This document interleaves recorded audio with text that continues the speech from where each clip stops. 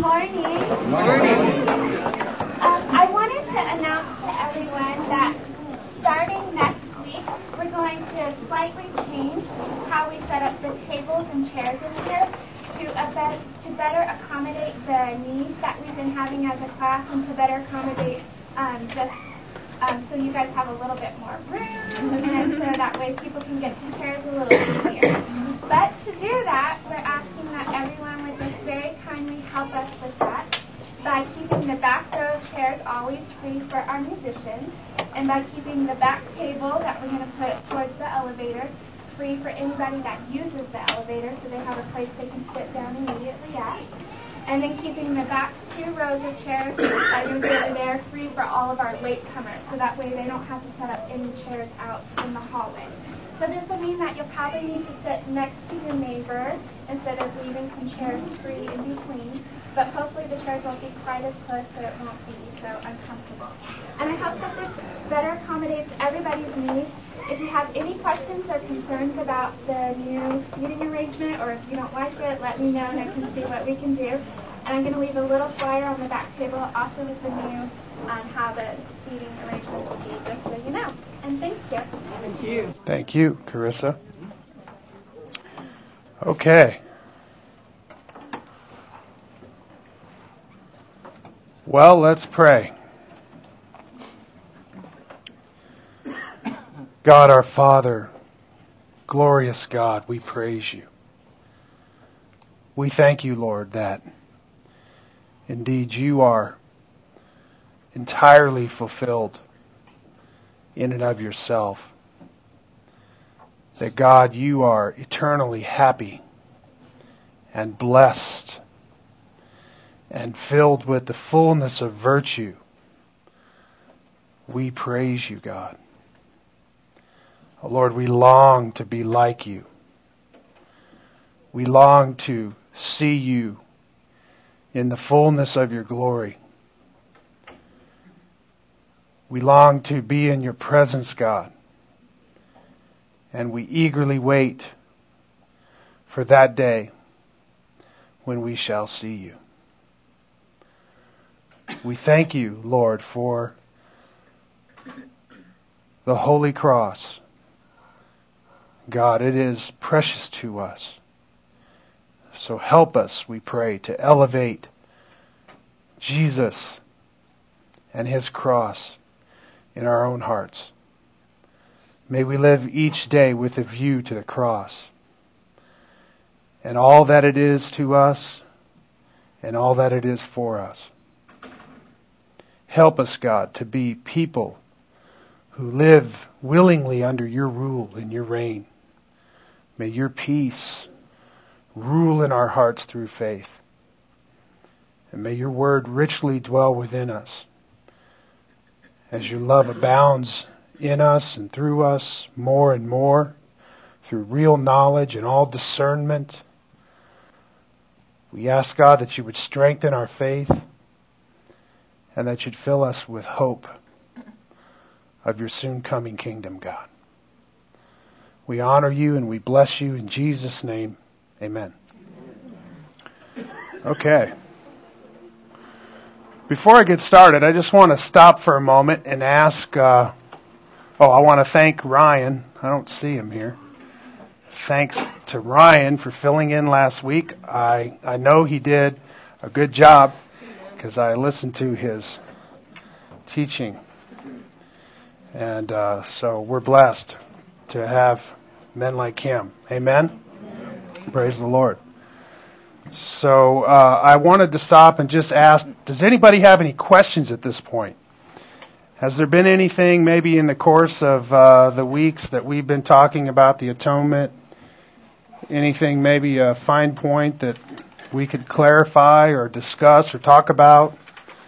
Anything that maybe was nagging at you for a week or two there and you never really got a chance to get it answered?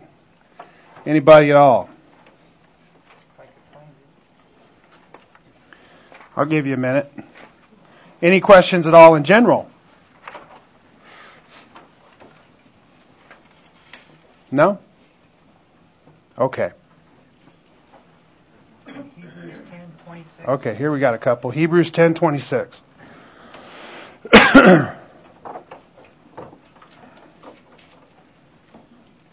that mean blatant sin? Yeah, so Hebrews 10:26, I believe, says something like, if we deliberately go on sinning after we have received a knowledge of the truth, no sacrifice for sins is left, but only a fearful expectation of judgment and raging fire which will consume the adversaries of God. Is that right? Yep. So you're asking if that is, speaking of, say that again? Like blatant sin. Okay, so yeah, if we deliberately keep on sinning. So the idea is the practice of blatant, ongoing sin. Habitual sin. The habit of sinning. It would be the same thing that we see in the book of 1 John, for instance, where if you want to turn real quick to 1 John chapter 3. And you see there where John speaks very bluntly and straightforward about sin in the life of a believer. And there in verse 6, 1 John 3:6, he says, "No one who abides in him sins. No one who sins has seen him or knows him." Okay? And the idea there, and of course in the NAS you don't really see this necessarily, but the idea of the word sins there is the ongoing habitual process, act of sin. So for instance, let's say somebody was living in a sexual immoral relationship, and that relationship was ongoing. And then this is something that we live in a continual practice of. And there's more to it than that. You have the whole idea of, a lot of us struggle with sin, and because we struggle with sin, we repeat certain sins many, many times, again and again and again. And at times it seems like we'll never get victory over certain sins that we struggle with. But what's going on in the life of a truly born-again believer is there's a great struggle in their heart over that sin. And we know we've been born again when we see progress in that battle and in that war against that sin and or sins. But what's characterized in Hebrews is something a little bit different. This is what it says. If we deliberately go on sinning. Okay, and the point there is not that we are broken over our sin and having a great struggle and a war and a battle, but instead we are deliberately sinning. And the idea is, without the hatred of it. I think the battle of sin is really won when we begin two things: to love God more than we love our sin, and to hate that sin with everything that is within us. A lot of people look at God, and He's, of course, all glorious and beautiful and fabulous, and we say we love God. But many times we lack the hatred of evil. And this is something we certainly need to grow in, especially in this affluent, postmodern American culture that we live in. We need to hate sin. And so anyway, did I answer that, brother?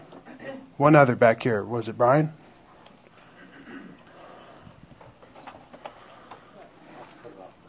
Okay. All right. So with that, we're going to dive into our lesson. And just briefly, I want to take you back to page 51, where here in talking about the scope of Christ's saving work, and talking about the work of Jesus Christ, it's important to make distinctions in salvation.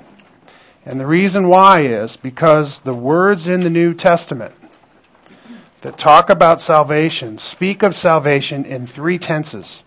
They speak of it in a past tense, they speak of it in a present tense, and they speak of it in a future tense. And so each of those tenses of salvation are defined in many different ways in the Bible. And so, if you will, For instance, Ephesians 2:8-9 says, "For by grace you have been saved through faith." And here the scripture says that you have been saved. It's a past tense thing. It is something that has taken place already in the past. And yet at the same time, the scripture would tell us, for instance, in Philippians 2:12, he says there, "So then, my beloved, just as you have always obeyed, not in my presence only, but now much more in my absence," he says, "work out your salvation with fear and trembling. For it is God who is at work in you, both to will and to work for His good pleasure." And so here Paul is exhorting us to work out our salvation in the present tense. And that, if you will, there is a working out that needs to be done, which requires our participation. Right? And this, of course, is what we call practical sanctification.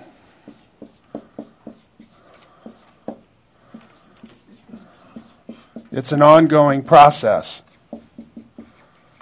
whereby we are being made holy in our practice. We are becoming like Christ in our practice, in our behavior, in our conversation, in our attitudes. Amen? And this is what Paul means. He's talking about their obedience, and he says, work out your salvation. Right? And the point is, obey the commandments of God. Right? Win the war over the flesh. Right? Put the flesh to death and walk in the Spirit. Amen? Or like he says in Romans, put to death the misdeeds of the body. Right? Romans 8:13. So the scripture speaks about salvation in a present tense as well. And then also, for instance, in Romans 8, it would say something like this, "And not only this, but we ourselves, having the first fruits of the Spirit, even we ourselves groan within ourselves, waiting eagerly for our adoption as sons, the redemption of our body." Right?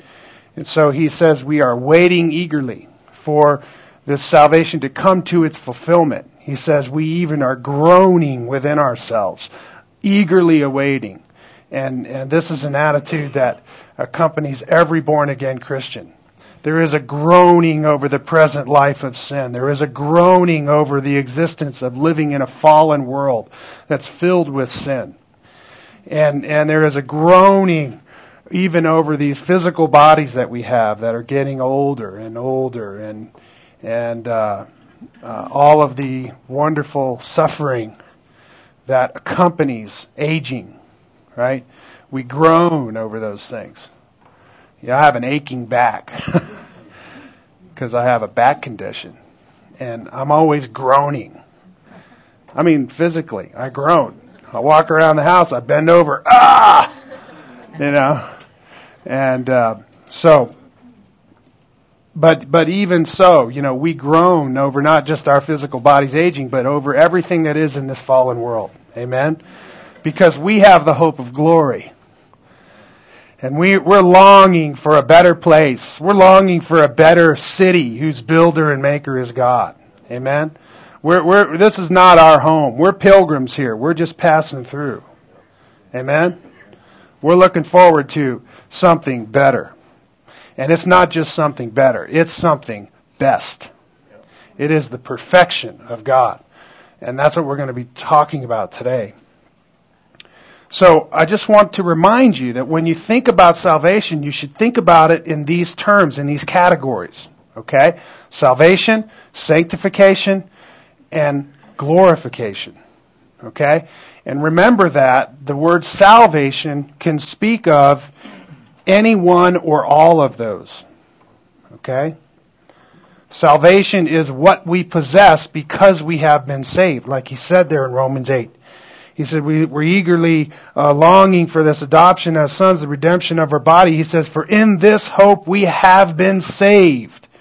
We were saved with a view to this redemption of our bodies.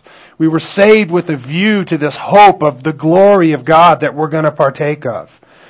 And this is our hope. Amen? What are we living for? Right? Are we living just to return to the grave? Or do we have something transcendent that motivates us as Christians? Amen? I mean, I don't know about you, but birthdays for me are a good thing. Because I'm one more year closer to the King. Amen? You with me? If we hope only for this life, we are to be pitied among all men, Paul says. Because there isn't anything here in this life but corruption and death. This world and everything that is in it is passing away. And the Bible tells us not to love it. Do not love the world or the things that are in the world. Right? Instead, what? Set your minds on things above where Christ is seated at the right hand of God. Set your mind on things above, not on earthly things, but on the things of the kingdom. Set your mind on the substance of life. You say, what is that? I'll tell you what that is. Love, peace, joy, patience, kindness, service to one another. We have 1,000 opportunities every day to sacrifice and make sacrifices to love one another, to encourage one another, to strengthen others around us. Right? You get your eyes fixed on Christ and the things of earth, they grow strangely dim. Don't they? Amen. Listen, we don't have time to be depressed. There's too many depressed people that need to be loved. Are you with me? Not that we don't struggle with depression. We do. But we have an overcoming transcendent power at work within us, do we not? We have an overcoming transcendent joy. Amen? Okay. So then, just in making these distinctions in your mind between salvation and sanctification and glorification, remember this. When we speak about sanctification, there's two kinds of sanctification.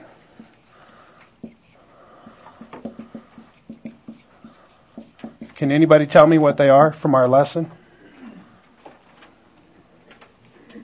Two kinds of sanctification. Okay, positional and practical. So, when we speak about practical sanctification, we're talking about that ongoing process whereby we are being made holy in our practice. Okay? When we talk about positional sanctification, we're talking about that cleansing with which we were cleansed by the blood of Christ once for all. Okay?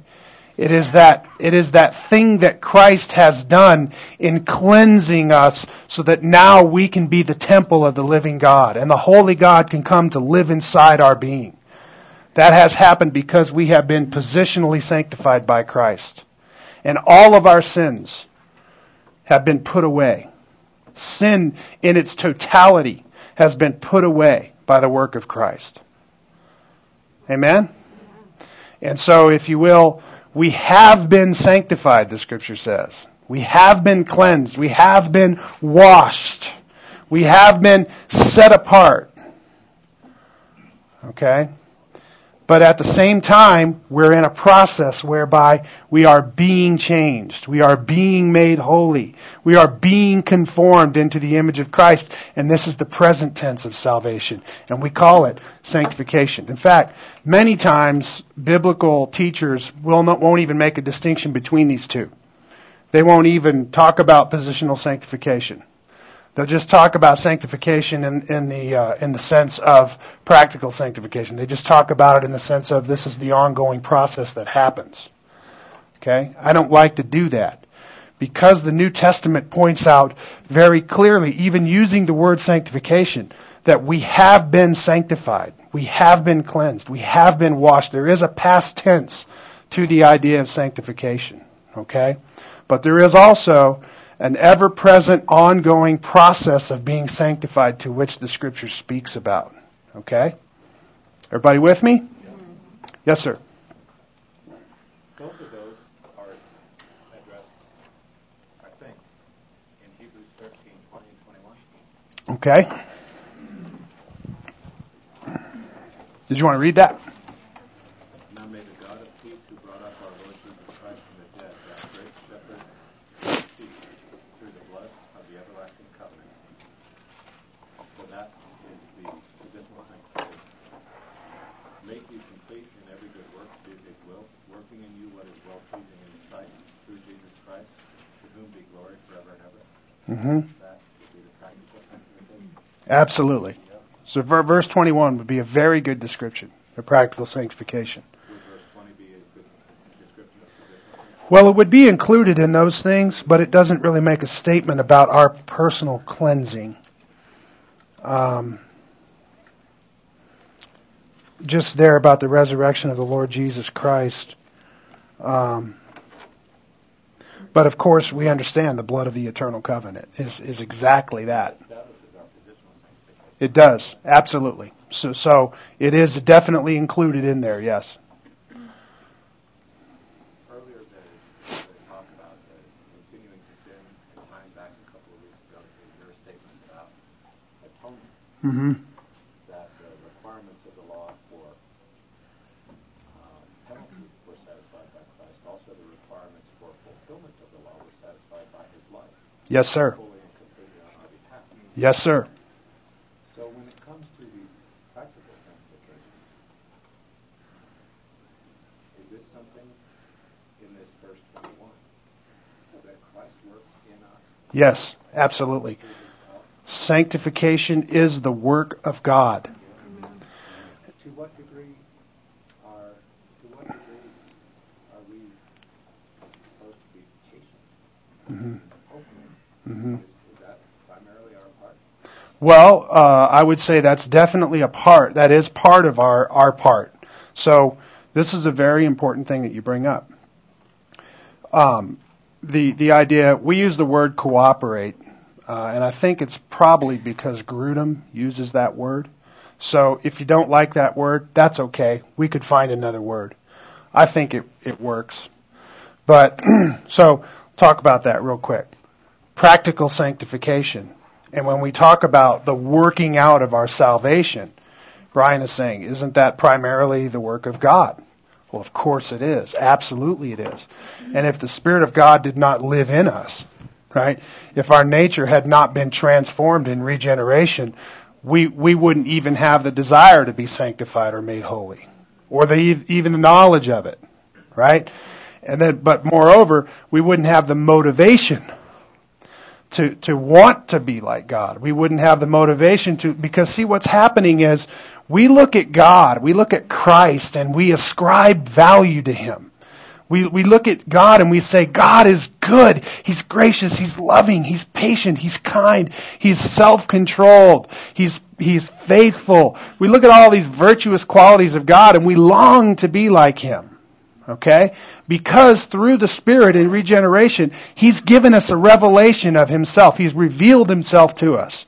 So now we have this transcendent view of virtue, which is the nature of God. And because we were created in such a way that when God reveals that to us, we eagerly long to be like that. And so, if you will, this becomes the motivation for our own personal sanctification. You know, why do you want to put away sin? Well, because you hate sin and you love God, primarily. Even if you're in a great struggle with sin, right? Let's say that you're having struggles in your marriage and you're just scrapping.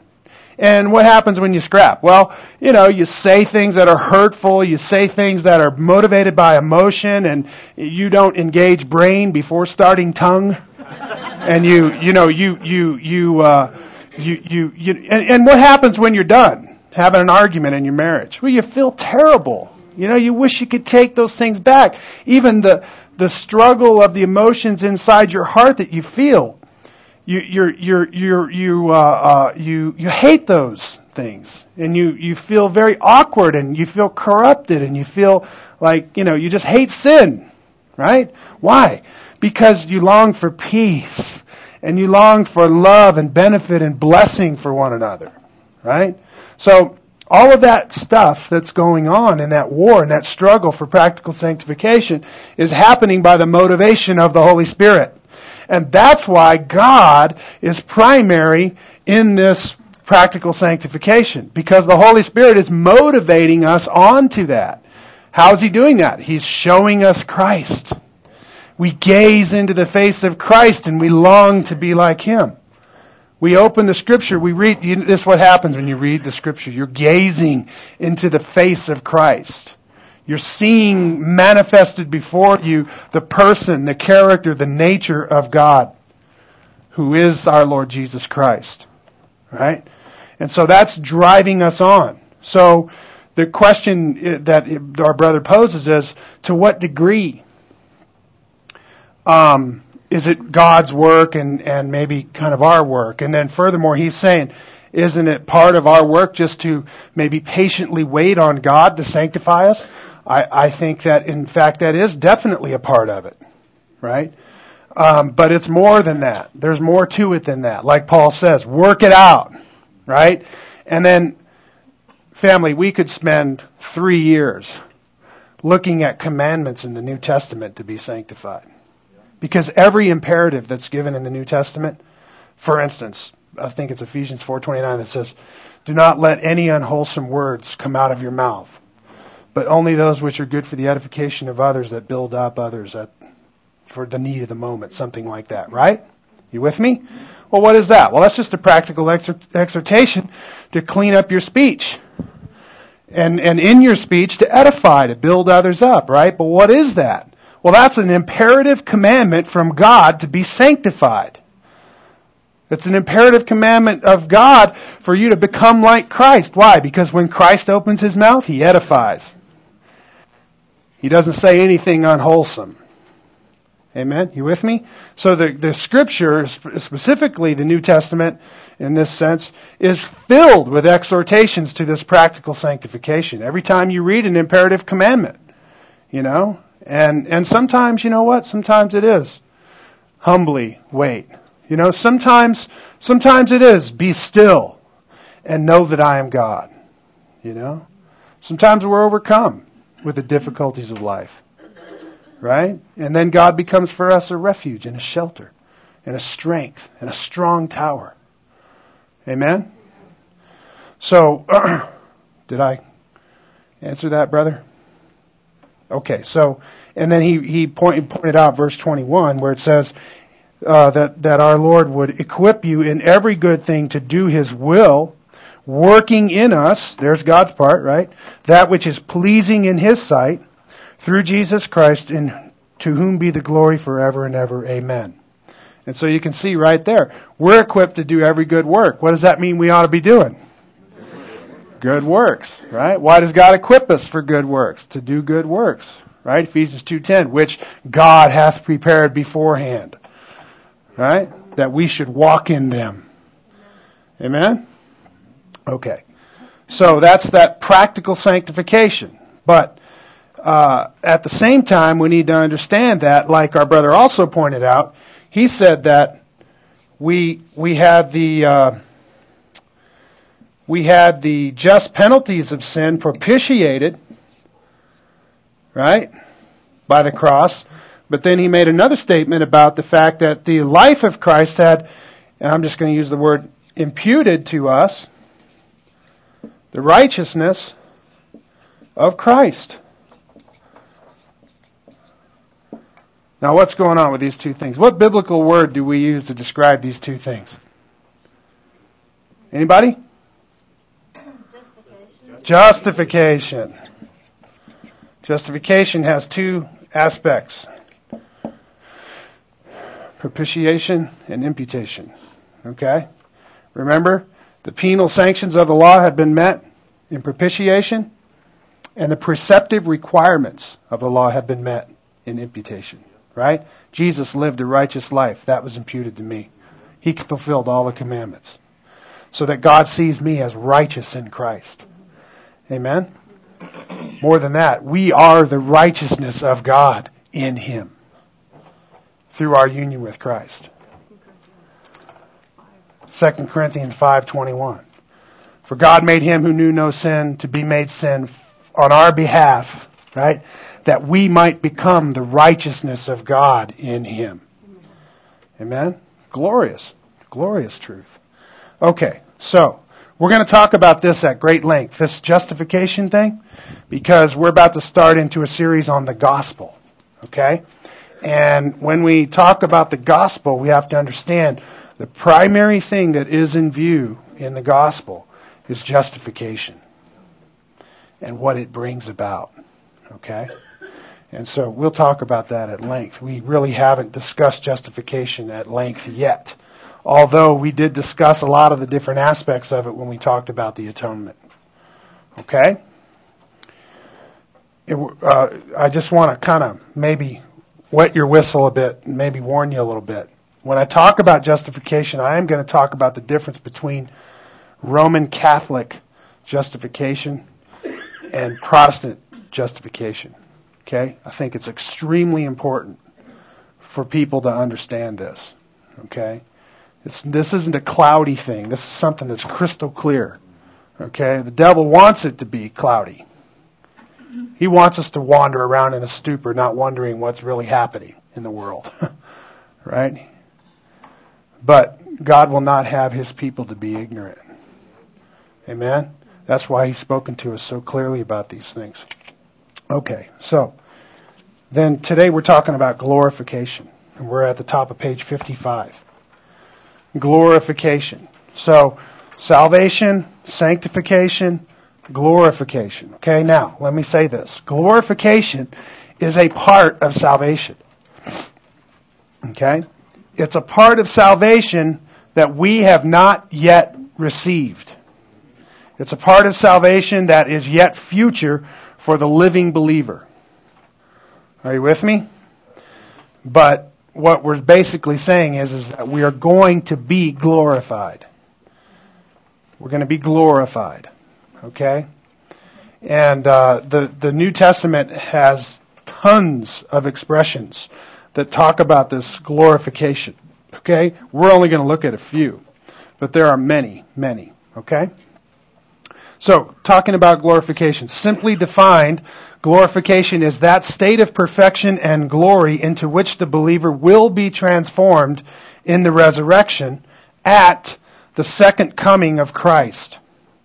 Indeed, God has called those who are in Christ to share in His glory.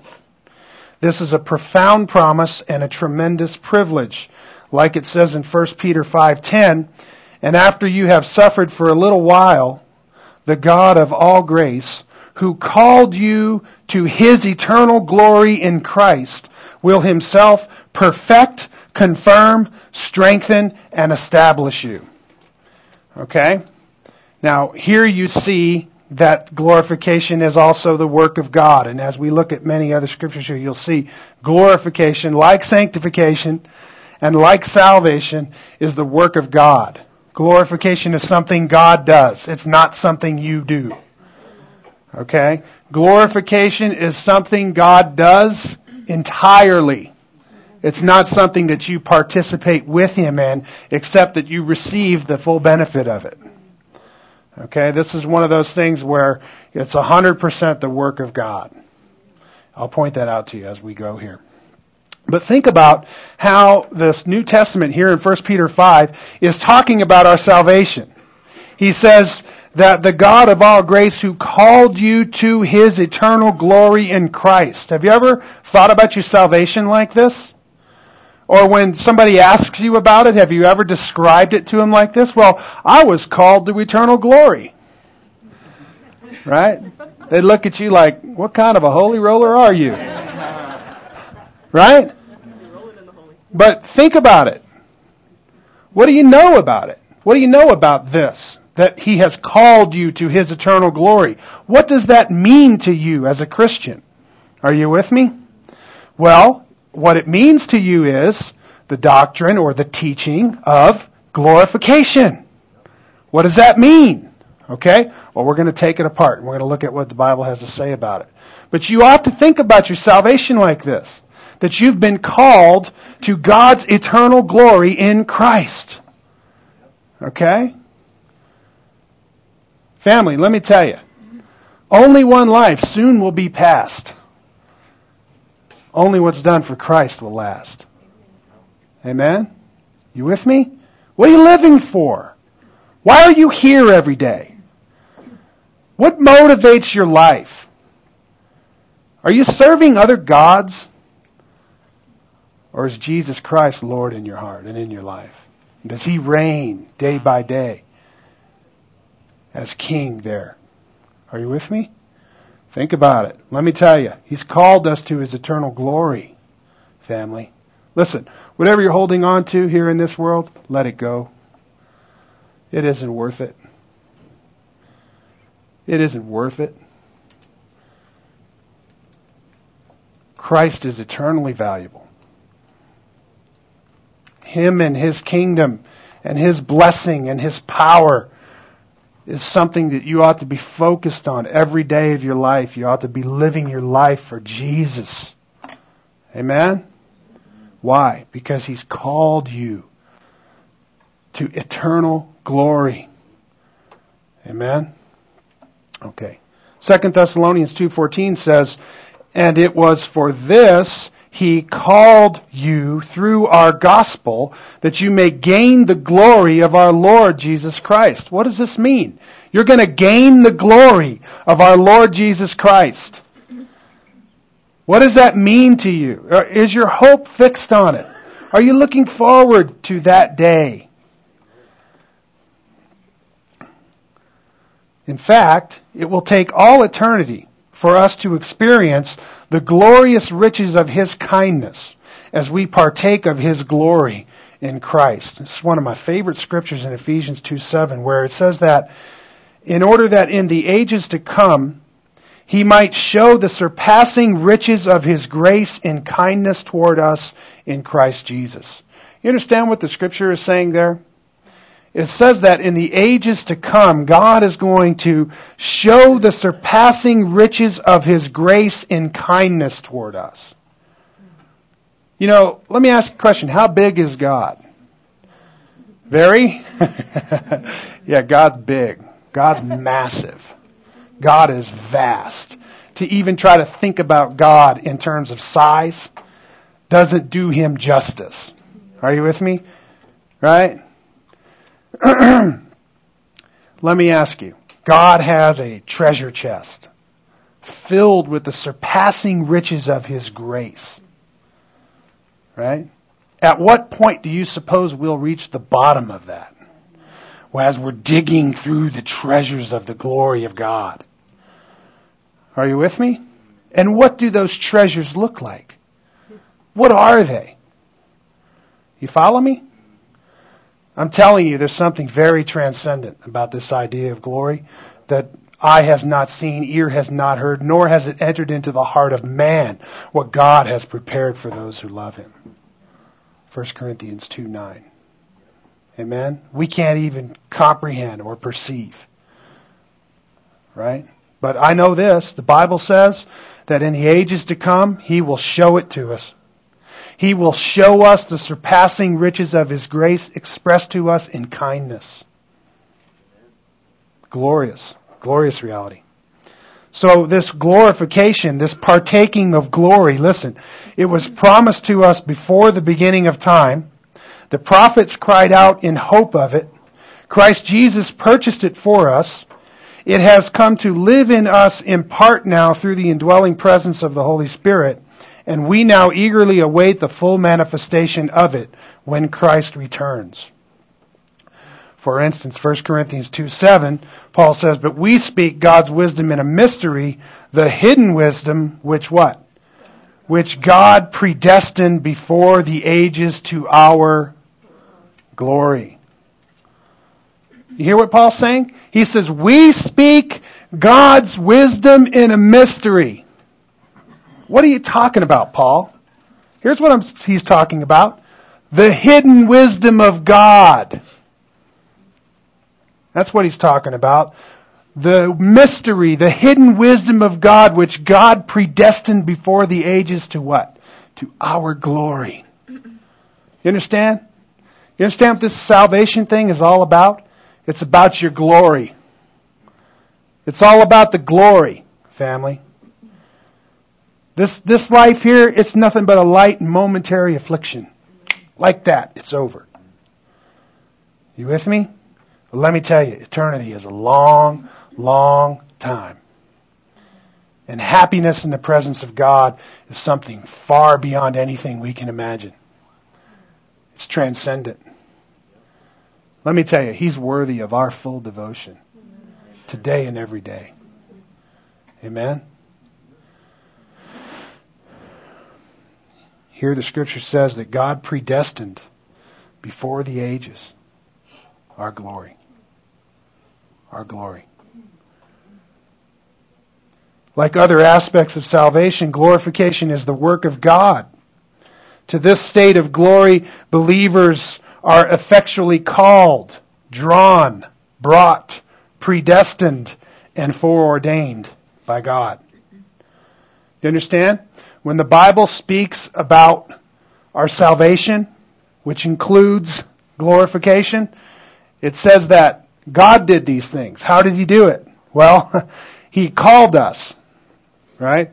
Like in scriptures we just looked at. He called us to His eternal glory in Christ in 2 Thessalonians 2:14. He called you through our gospel that you may gain the glory of our Lord Jesus Christ.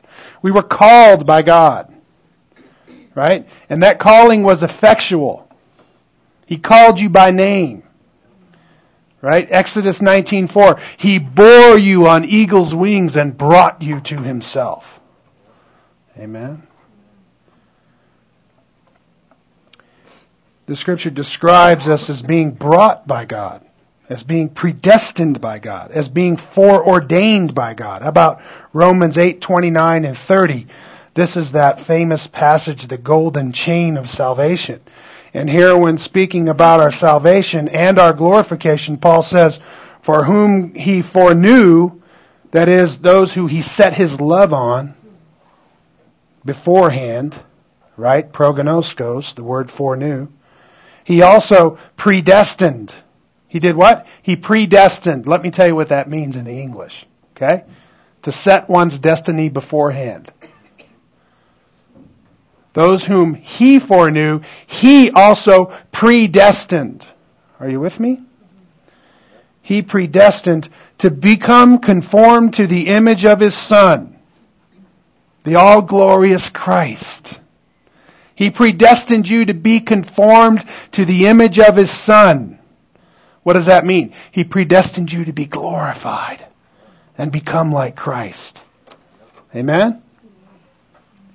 That He might be the firstborn among many brethren. And verse 30, and whom He predestined, these He also called. And whom He called, these He also justified. And whom He justified, these He also glorified. You understand? Everybody God calls, He glorifies.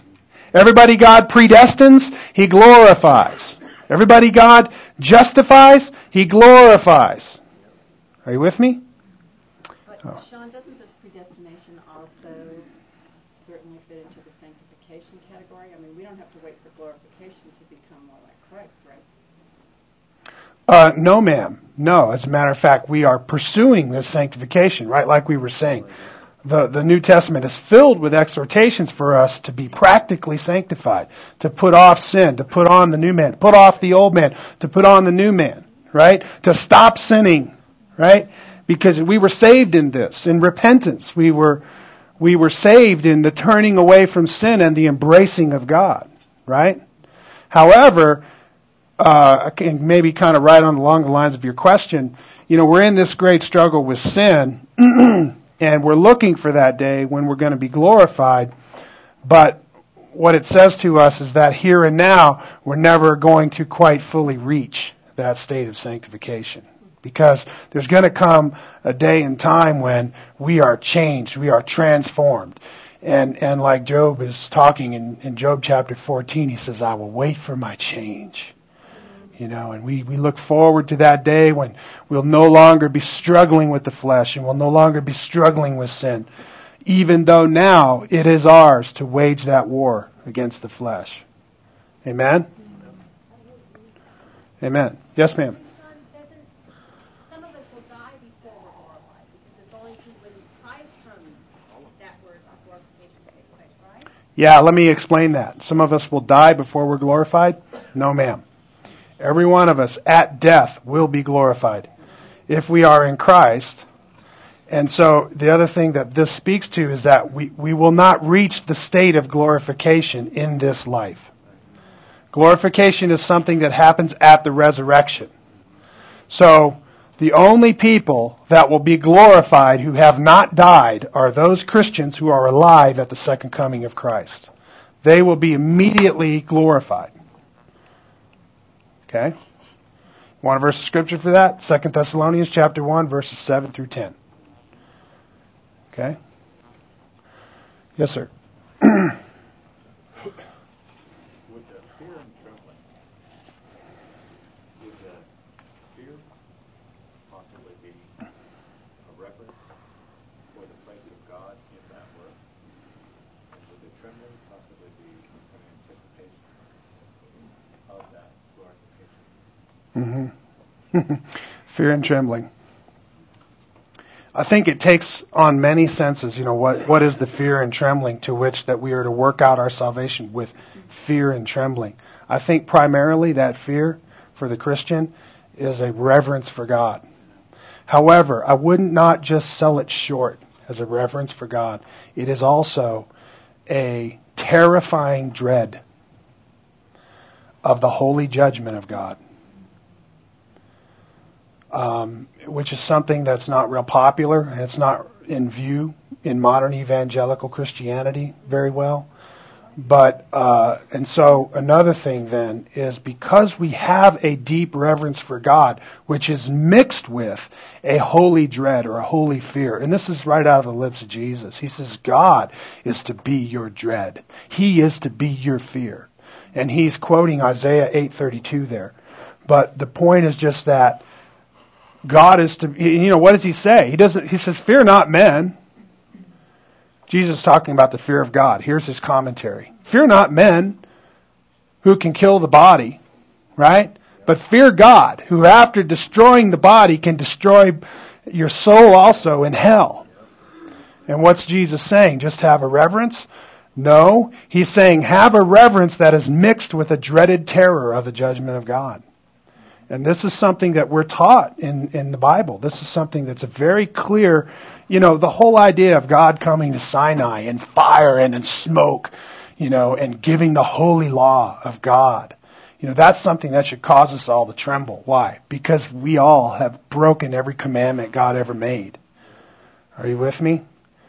And like it says in Hebrews, if we deliberately keep on sinning after we have received a knowledge of the truth, no sacrifice for sins is left, but only a fearful expectation of the raging fire of God which will consume the adversaries.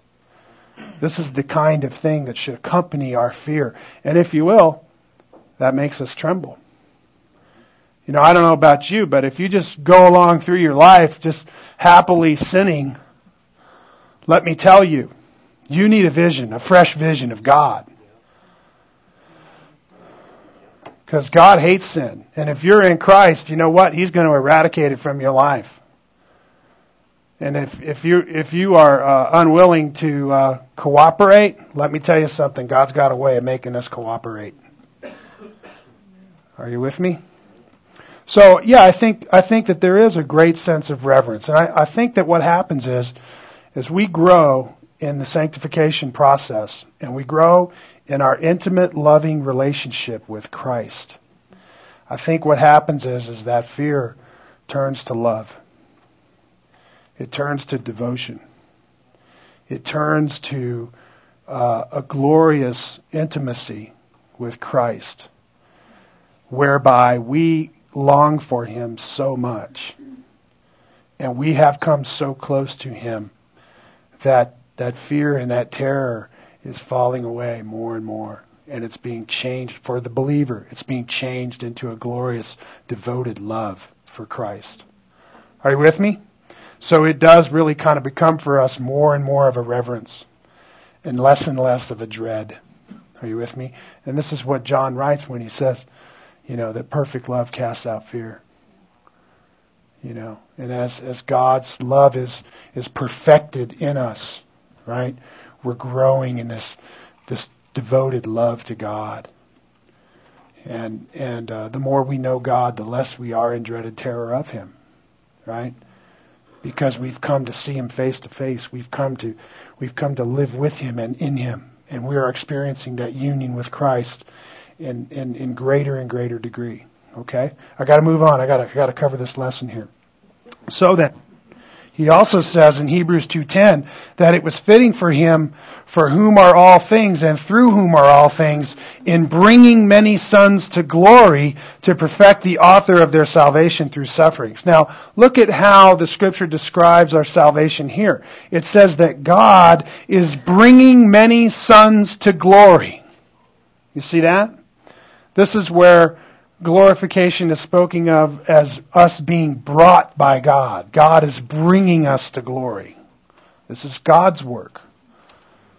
God has foreknown us, predestined us, called us. Right? He's drawn us by His Spirit, and He's brought us by His power to glory. Amen? It's the work of God.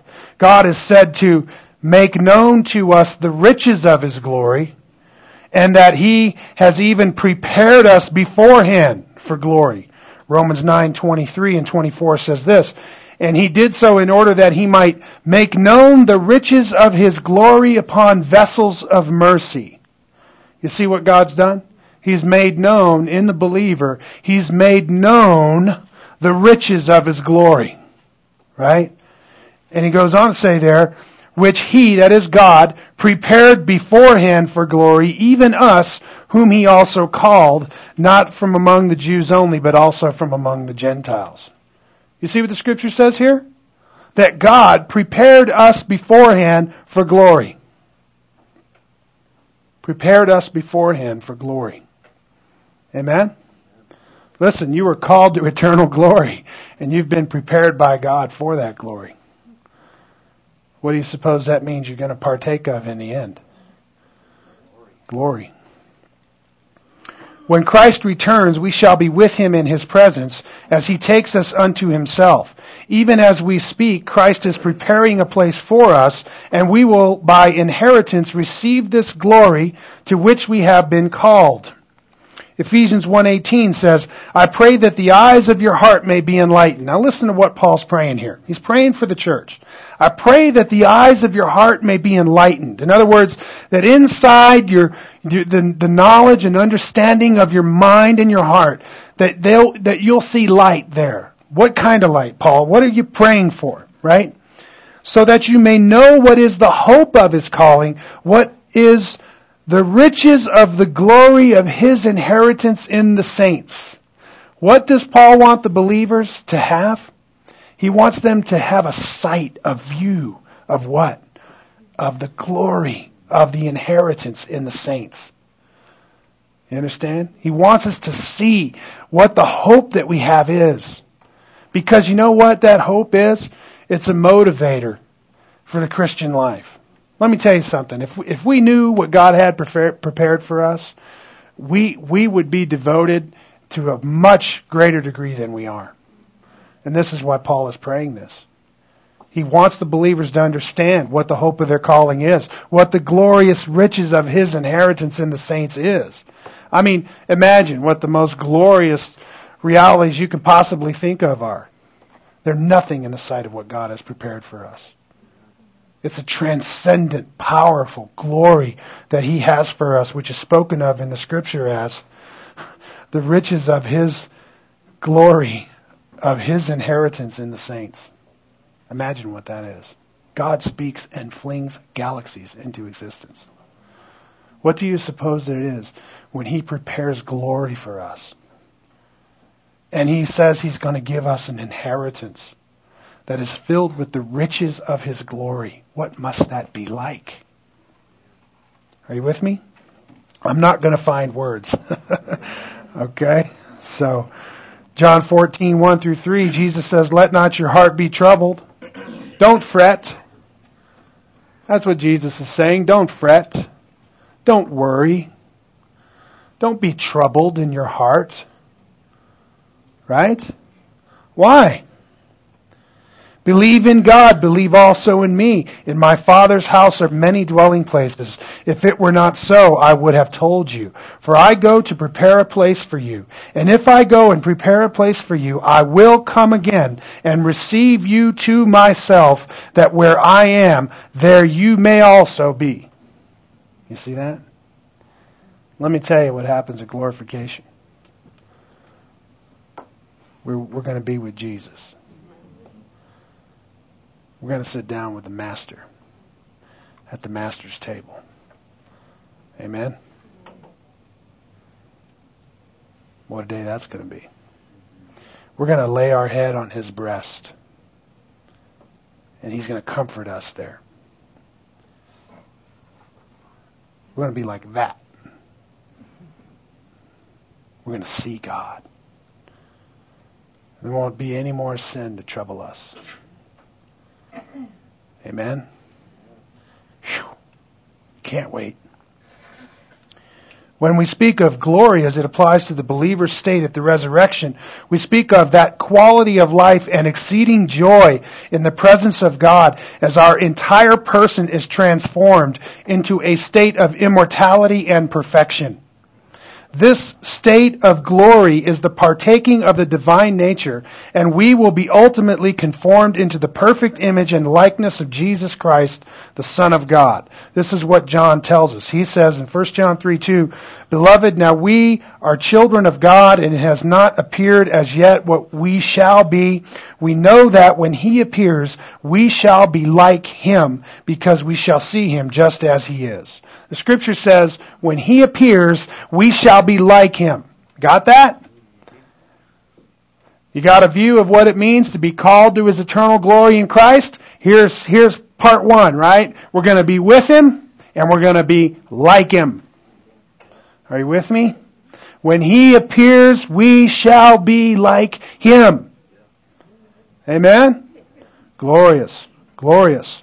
Glorification also speaks of the sanctification and moral perfection that we will take on at the resurrection when Christ appears. Let me tell you something. Moral perfection awaits us. Moral perfection. You know what that means, right? No more sin. No more sin. Moral perfection awaits us. And let me tell you, you ain't going to do it. God's going to do it. And it's going to be right the first time. Are you with me? There isn't going to be any more struggling with sin. Right? They shall not harm on all my holy mountain, says the Lord. Peace is going to reign there.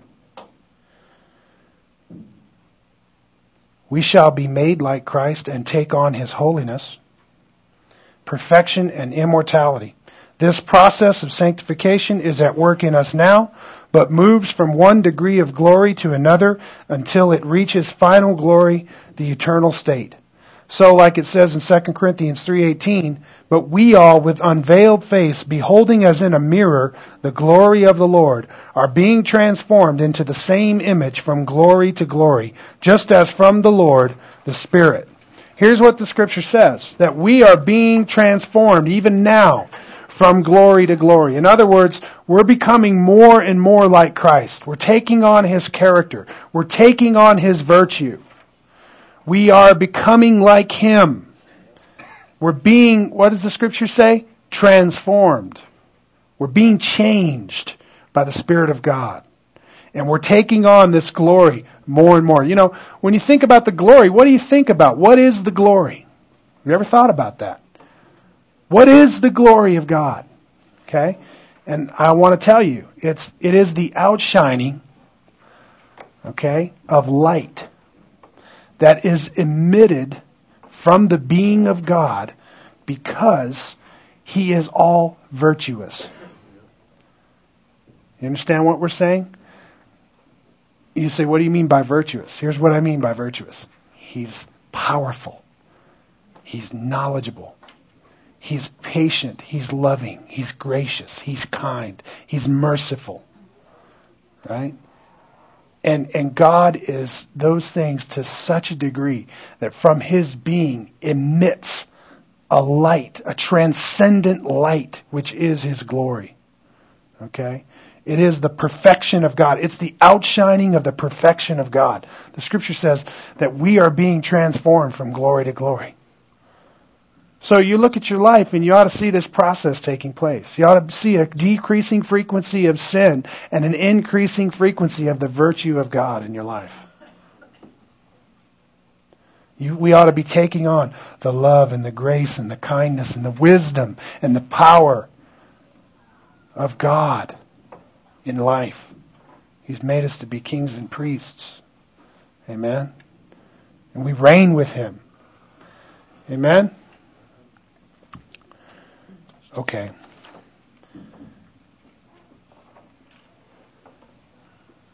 We'll stop there.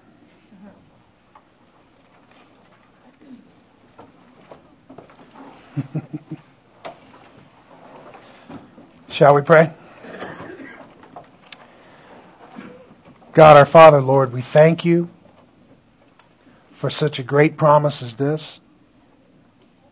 I pray, God, that you would enlighten the eyes of our heart, that we might know the glorious riches of our inheritance in the saints. God, I pray that for each one of us, our Christian life would not be mundane. God, that we would not be bored,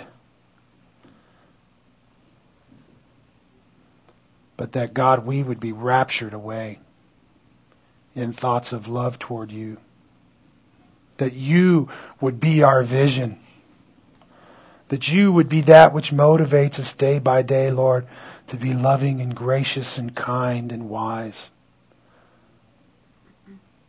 I pray, Lord, that you would be our meditation all the day.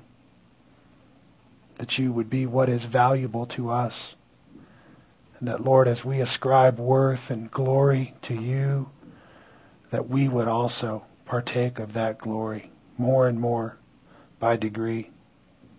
And Lord, we do eagerly await that day when you will take us to be with yourself and you will change us forever, God, so that these mortals will put on immortality.